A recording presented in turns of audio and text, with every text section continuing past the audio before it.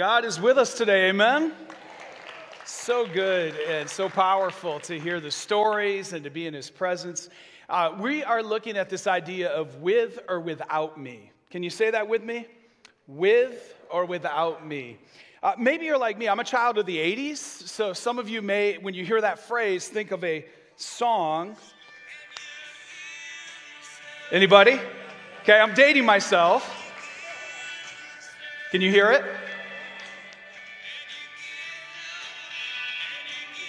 Oh, wow. Now we'll sing, right?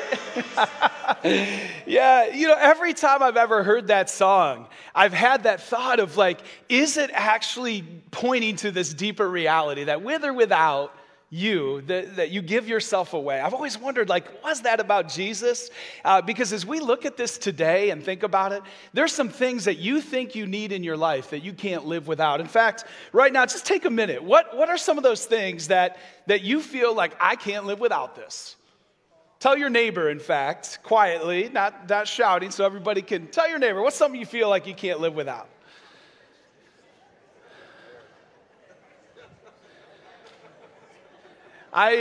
This morning, I decided I'm going to see what Google has to say. Anybody else go to Google quite often? And so I wanted to see what was the top hit, and it was actually these 51 things you can't live without. This on my search engine was the top one. Listen to this list of 10 things that they say people can't live without. Sunshine, the internet, caffeine, resilience, thought that was actually kind of deep, water, breath, books, love, a phone. I actually would like to live without mine sometimes, wouldn't you? And then pets. And that's the top 10. I looked at the rest of the list, and in those 51, there was nothing about faith and nothing about God. So I just want to let you know, like, we're going a different direction with what we actually need in order to live today. We're looking at this with or without me and what Jesus offers and the life that He makes available. In John 15, that's where you can go if you want to turn in the scriptures. In verse 1, it says this. These are Jesus' words declaring who He is. He says, I am the true vine, and my Father is the vine dresser. This is one of 7 I am statements that Jesus makes in the Gospel of John. This is the 7th, actually. As He makes that, these I am statements, to us declare identity. To them, it was identity and divinity. They would have recognized likely that Jesus, in using the word I am, was declaring that He was Yahweh and the Messiah, that He was the Son of God. This 7th statement is a deep one because it points to this idea that Jesus, if you're taking notes, is the source of life, and that we, the church, are a living organism. The church of Jesus Christ, the body of believers, brothers and sisters in the Lord, are a living organism. We are not a building. We might have them. We're not an institution. We may have some organization like one, but we are meant to be a living organism. The church in Scripture and other places, here's a few other reminders of how this plays out. It is called the body. In Ephesians chapter 4, relates to our body. 1 Corinthians 12 says that as well. Living organism. Secondly, the church is called the bride. That we're actually the bride of Christ. And you think of any good marriage is living, right? It's alive, it's active, it's dynamic. Anybody? Okay. Living stones in 1 Peter 2. Scripture says that you and I are living stones. Jesus is the cornerstone.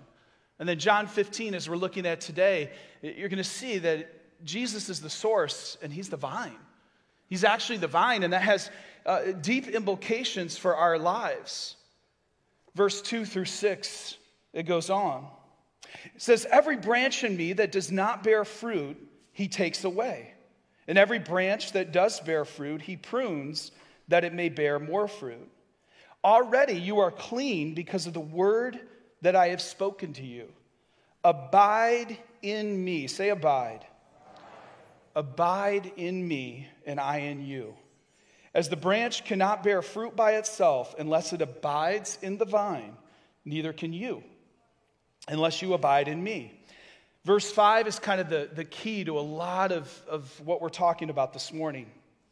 Jesus says, I am the vine, you are the branches. Whoever abides in me and I in him, he it is that bears much fruit. For apart from me, you can do nothing. Say nothing. That doesn't feel good, does it?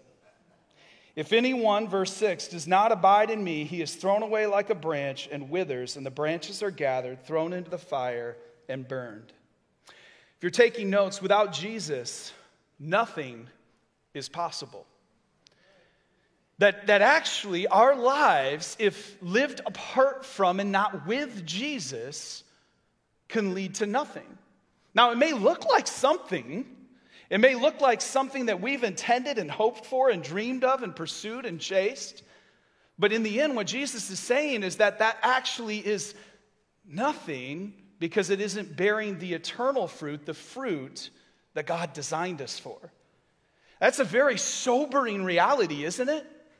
And as he talks about the vine and vine dressers, there's another spot, multiple spots in Scripture, where it talks about this. And I want to show you one of those in Isaiah chapter 5, because the people that would have been hearing in this day and age, when Jesus is saying this, would understand that the nation of Israel, the people of God, had been called the vine. He was the vine dresser. They were a part of this vineyard. And in Isaiah chapter 5, picking up in verse 1, it describes the situation of nothing that they were in. It says, let me sing for my beloved my love song concerning his vineyard. My beloved in a vineyard on a very fertile hill, he dug it and cleared it of stones and planted it with choice vines. He built a watchtower in the midst and hoed out a wine vat in it, and he looked for it to yield grapes, but it yielded wild grapes. And now, O inhabitants of Jerusalem and men of Judah, judge between me and my vineyard. What more was there to do for my vineyard that I have not done in it? When I looked for it to yield grapes, why did it yield wild grapes? And now I will tell you what I will do to my vineyard. I will remove its hedge, and it shall be devoured. I will break down its wall, and it shall be trampled down.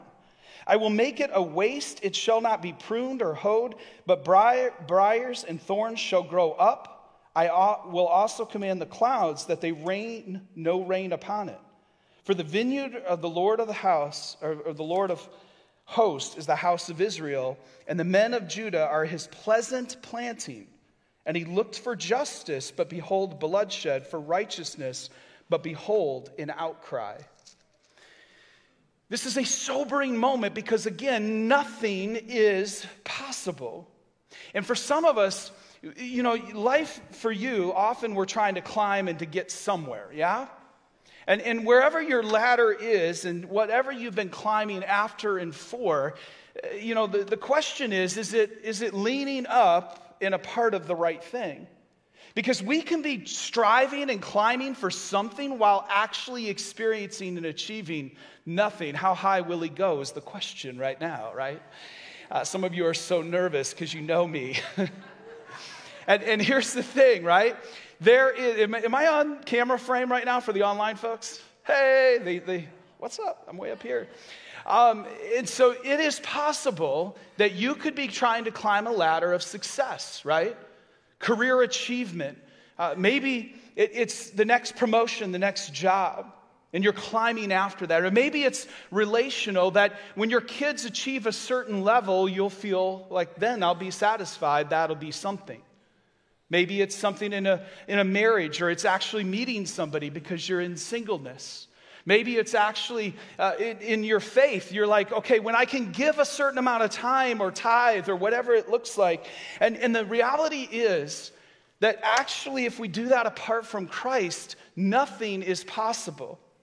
Years ago, I heard somebody say, you know, is your ladder leaned up against the right thing? And I actually think while that's a good question, it's actually not what we're getting at today.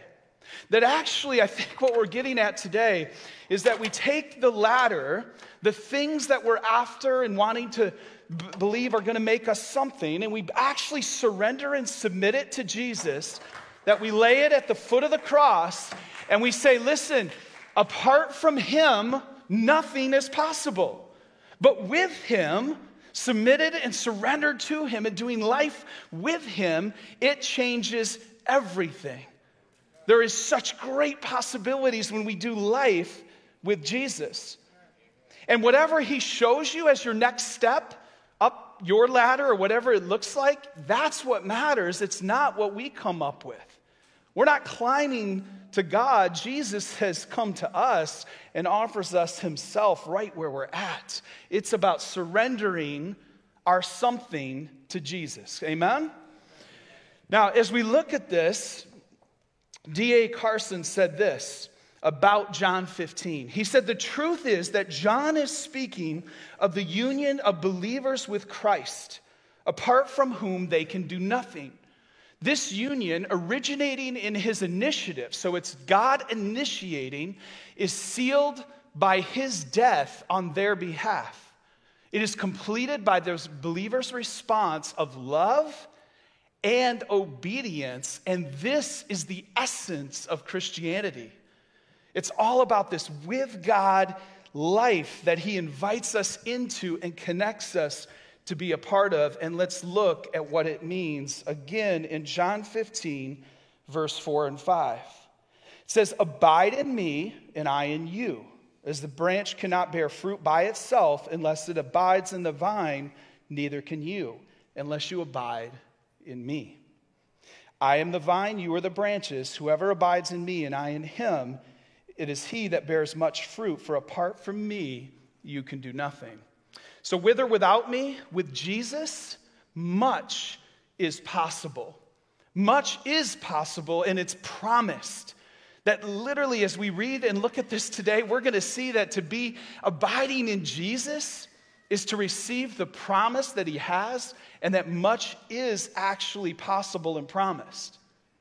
Now, there were some words that you may have noticed in this passage about what it means and what it looks like. There's a promise and a process that comes with it. I want to show you this. The promise and the process, the first is the fruit. There's actually mentioned here that we'll bear fruit. It's promised. In fact, I would submit to you, you'll see as we read today, that actually God desires us to abide and do life with him and to bear much fruit. He actually wants us to do something significant and to bear fruit for his glory. So what is that fruit? It's the fruit of the Spirit. You can look that up in Galatians 5. That's a part of it. Love, joy, peace, patience, gentleness, kindness, self-control. I think I got the 9. Did I do okay? Okay. It's the fruit of the Spirit. It's also good works. It's good works that we do as salt and light that bear fruit in our world. So this is the fruit that each of us with him are designed to bear if we're abiding in him. Amen? But there's another word in that passage, pruning. We don't like to be pruned. Some of us are flat out resistant and rebellious and don't like the pruning process. But to bear fruit, any gardener knows, not that I am one, but I've read about them, that actually you have to prune in order for something to bear fruit. Pruning, if you think of it this way, it's God clearing off and cleaning up in order for us to grow healthier and produce more fruit. It's actually a picture here of a rose bush being pruned. And those roses are beautiful. And you may want to, like if you think about what the pruning process for a rose bush would look like, if it's not pruned, it begins to grow inward. It begins to actually grow inward away from the light that it needs to be healthy and inward towards itself.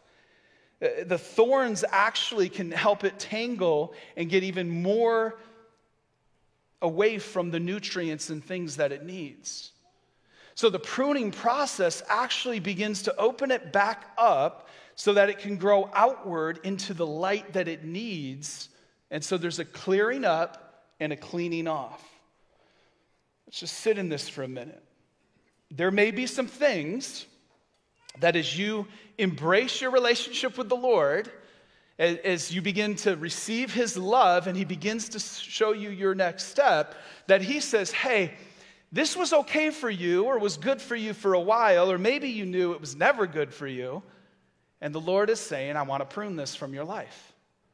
I want to prune the pain. I want to prune the brokenness. I want to prune this behavior, this thing that you turn to. And here's why it matters. Because God has more for us and better for us and fruit that he wants to bring out. But just like in gardening and horticulture, there has to be pruning, he's got to prune some things in our life too. Can I get an amen? Anybody who's been through it? Okay? And here's the thing. When we submit to that and we allow him to prune, there's good that comes out of it.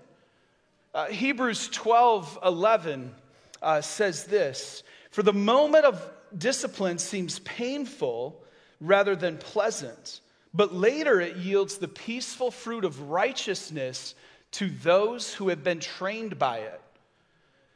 You could actually, if this is where God's speaking to you today, spend more time in Hebrews 12. There's actually a number of verses that talk about the discipline, loving discipline of the Lord and how he uses that to prune things out of our life so that we can bear greater fruit. Now, the next word, so you have fruit and then prunes and then the word abide, and I had you say it for a reason. It's the Greek word meno. It means stay, abide, or remain. Stay, abide, or remain. And what's interesting is there's two tenses of it used here in verse 4 and 5.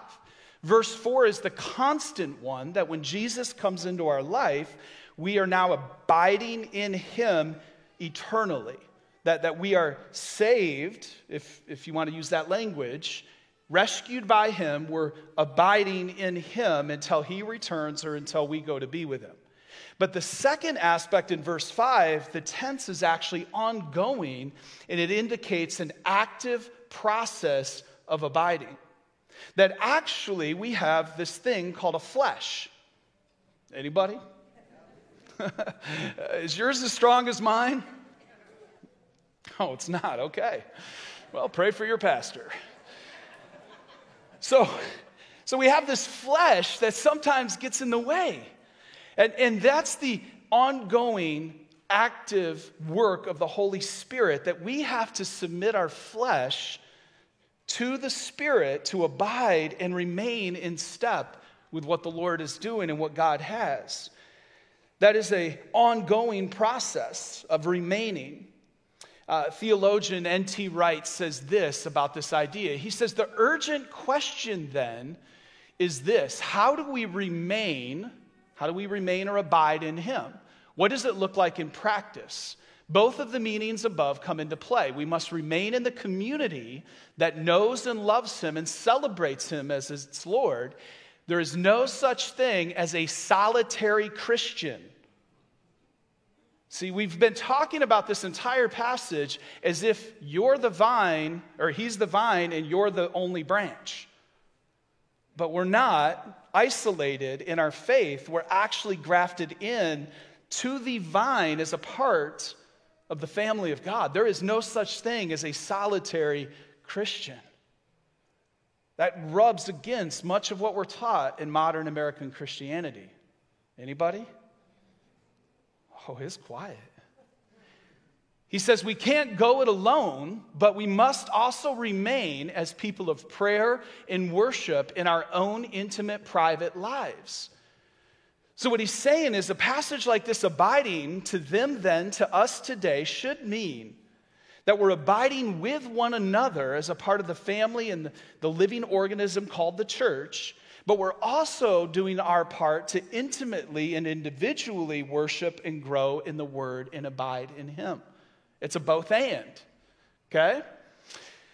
Back in June, we had a really kind of incredible moment. It was on the 12th. It was during one of our services where we just offered a few questions and a survey about discipleship here at Pathway. And in that survey, the results astounded us. I did not expect to see what I saw, which was a church that is absolutely hungry to abide and to be in discipleship with one another. There was actually that day 86 people that took the survey and said, I'd even be willing to be a group leader or to help facilitate what it means to abide in community together. That was pretty incredible. So as a result, we're inviting all of you to come to a discipleship dessert. We have a slide here on August 24th. This is an opportunity, if you're ready to learn about what does it mean to abide in the body of Christ. Where is Pathway headed? In fact, if you're in a group, you're leading a group, you're teaching a class, you're in a class, or you've thought about it, by the way, we know life groups are a need around here and we want to get them up and running again. This is what this is all about.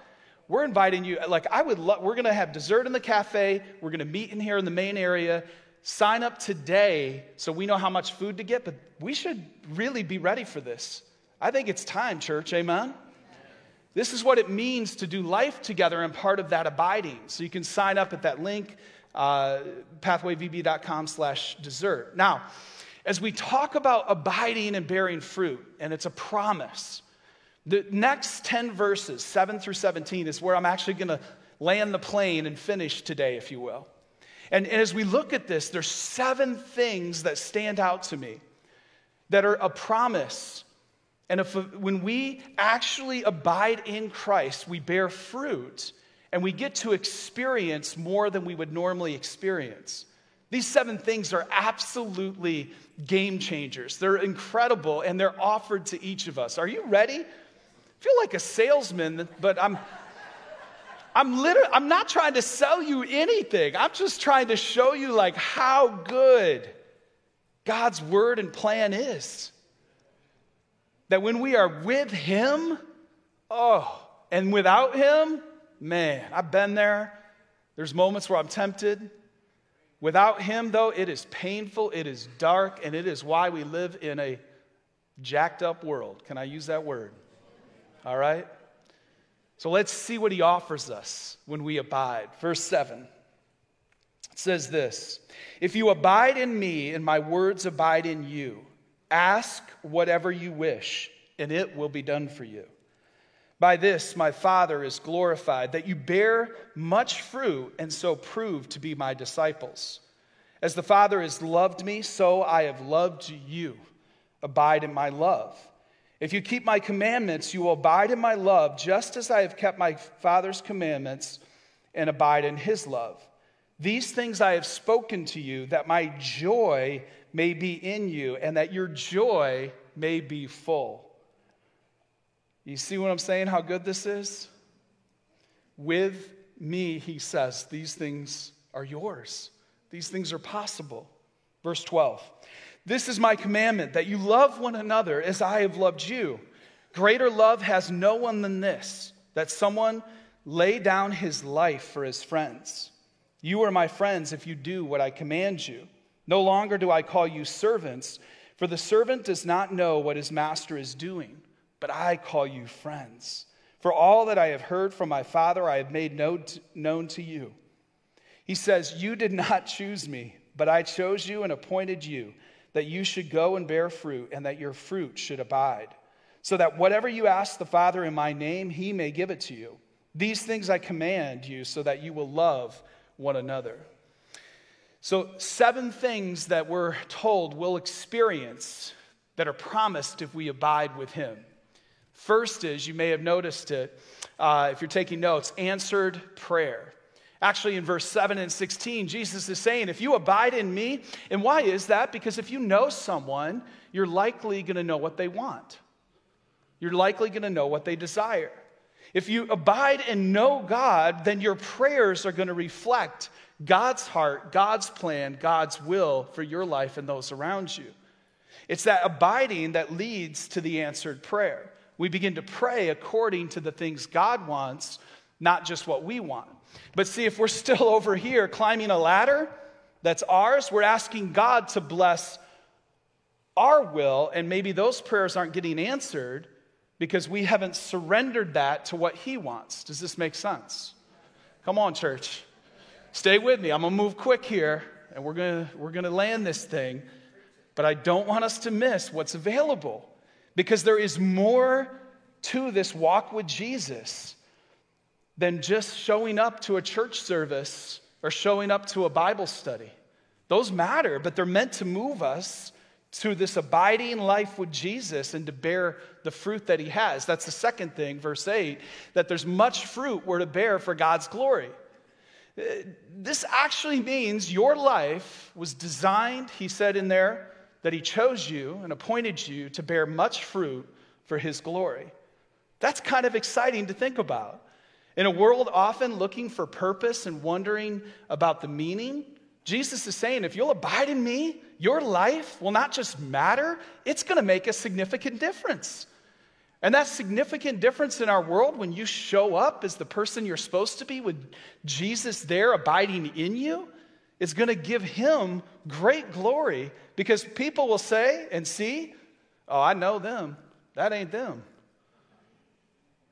Oh, we don't want to allow people that opportunity?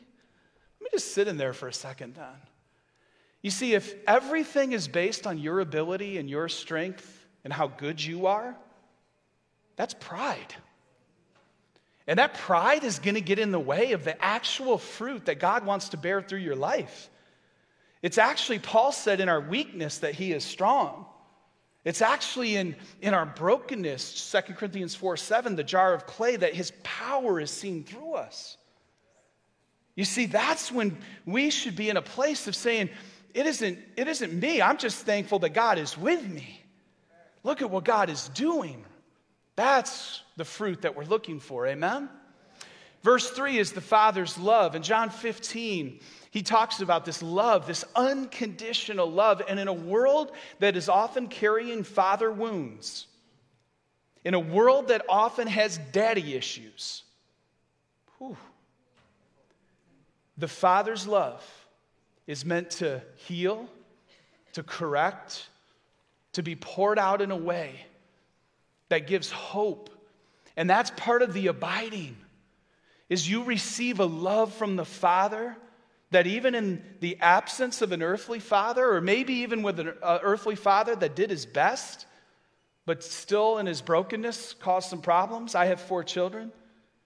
I am not a perfect father.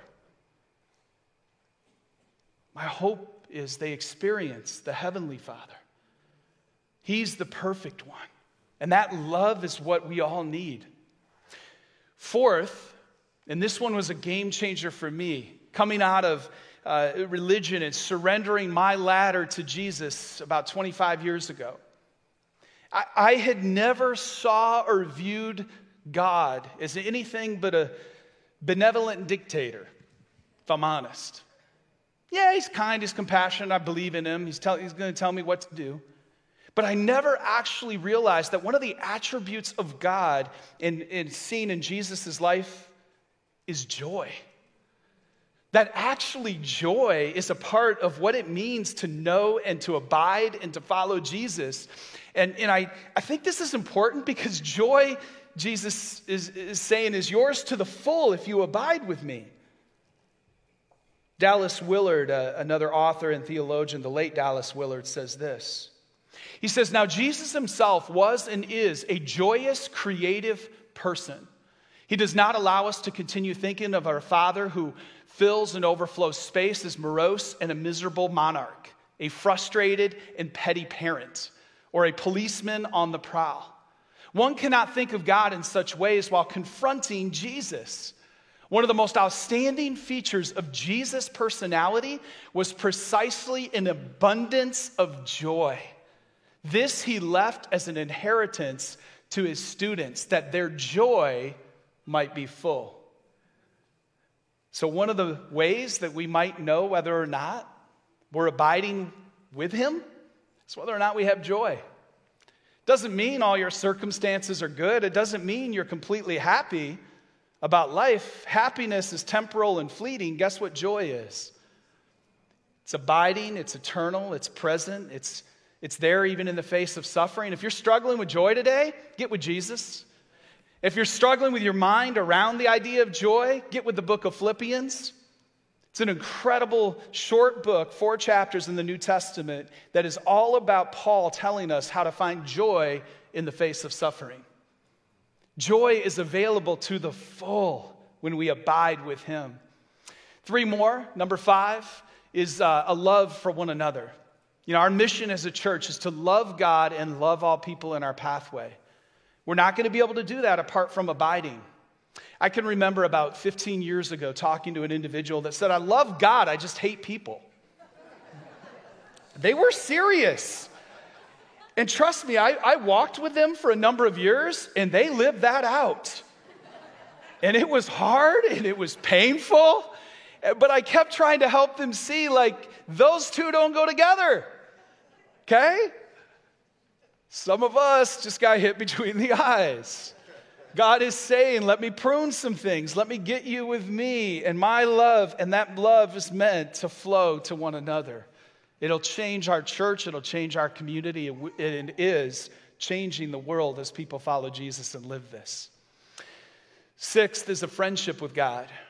This is significant because for some of us, realizing that the God of the universe, through Jesus Christ, wants a real relationship with you, a friendship, is significant. That actually he wants to walk with you and be a part of your daily life and living. That he wants a relationship with you. That's important to realize that friendship is available. And then lastly, God's plan and purpose. That actually, as we look at all of this, God has appointed you and has a plan and a purpose for you as you abide with him. And so the question really becomes, are we going to be with him or without him? And you may know about him, but not be doing life with him. So let me ask you 3 questions to close here. Are you doing life with or without Jesus? Really, close the Sunday to Monday gap. Are you doing life with Jesus on your Monday, your Tuesday, your Wednesday? Because what he offers you is so much better than what you're probably experiencing if you're doing it on your own. Again, nothing is possible, and there's a whole lot promised when we do life with Jesus. Secondly, what does Jesus need to prune today? And this may be one for you to really sit in. If you're married, to talk to your spouse. If you're, in a life group or in a small group, to talk to others around you, to say, I do think there's some things that God wants to prune out of my life in this season so I could bear more fruit. Third, which of the 7 experiences, the things that we just laid out, should be your first step today? Is it the friendship with God? Is it the joy? We got some grumpy Christians these days, don't we? If you don't know which one to start with, I'm going to just tell you as your pastor, I wouldn't mind if you started with that one. Because that might change my weeks. But which of the 7 do you need to step into and say, God, I want to abide with you, and I want all that you promised? I'm going to pray over us, and then we're going to have a chance to just respond with praise and worship. As we do this, the altars are open. You can stand, you can kneel, you can come forward, but I just want us to abide in what's available, to do life with him. So, Father, right now, we just thank you. We thank you for your Spirit. We thank you for your love. We just ask, Lord, that as we respond to you, that your presence would be here. Prune what you need to. Help us to abide in deeper and greater ways. May we be a people full of your love and joy. May we bear the fruit for your glory that you've appointed us to bear. So just be with us now. Holy Spirit, meet us as only you can. In Jesus' name, amen.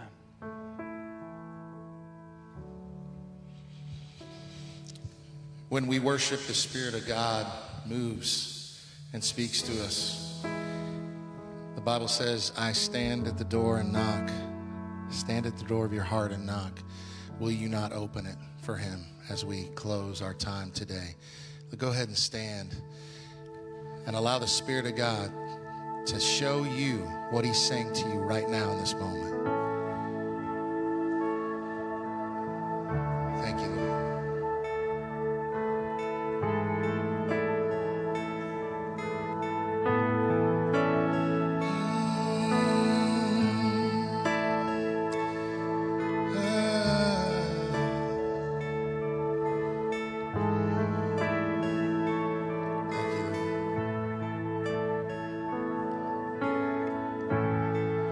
There is strength within the sorrow. There is beauty in our tears. And you meet us in our mourning with a love that casts out fears. Oh, you are working in our waiting. You are sanctifying us.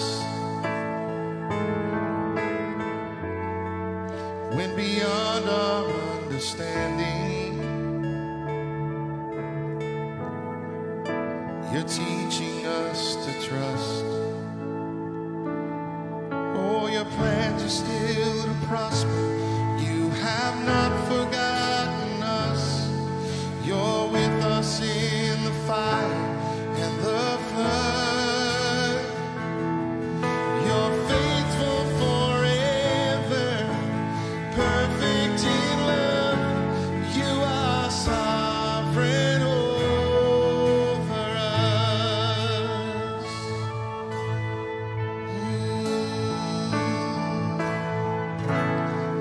You are wisdom unimagined. Who could understand your ways? Reigning high above the heavens,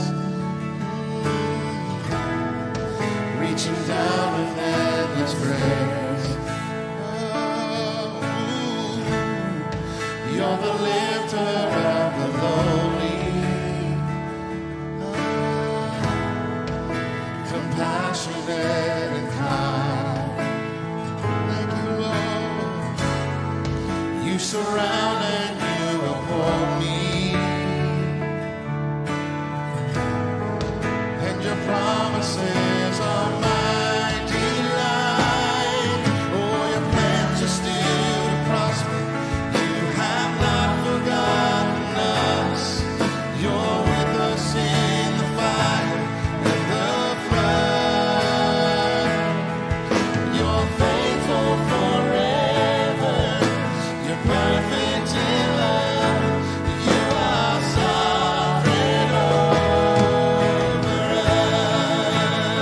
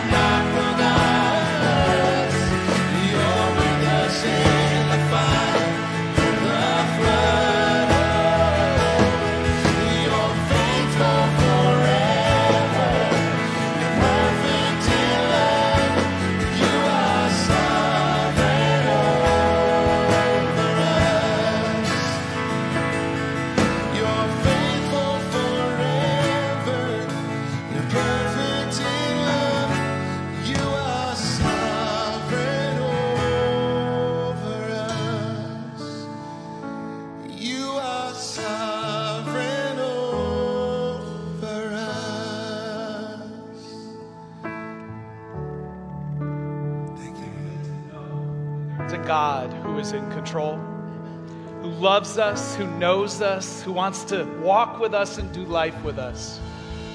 We hope that you have sensed and feel that invitation to whatever your next step is. If you're new and a visitor, please come out to our welcome area. We have a gift for you. Any of you are welcome to abide today, right? If you want to stay and linger in here, maybe talk to others or be prayed for, we're going to stay here and available. Parents, though, we're asking that you go get pancakes and get your children, because it is that time. So to be clear, if you have a child, we don't want to pray for you right now. We want you to go get your kid.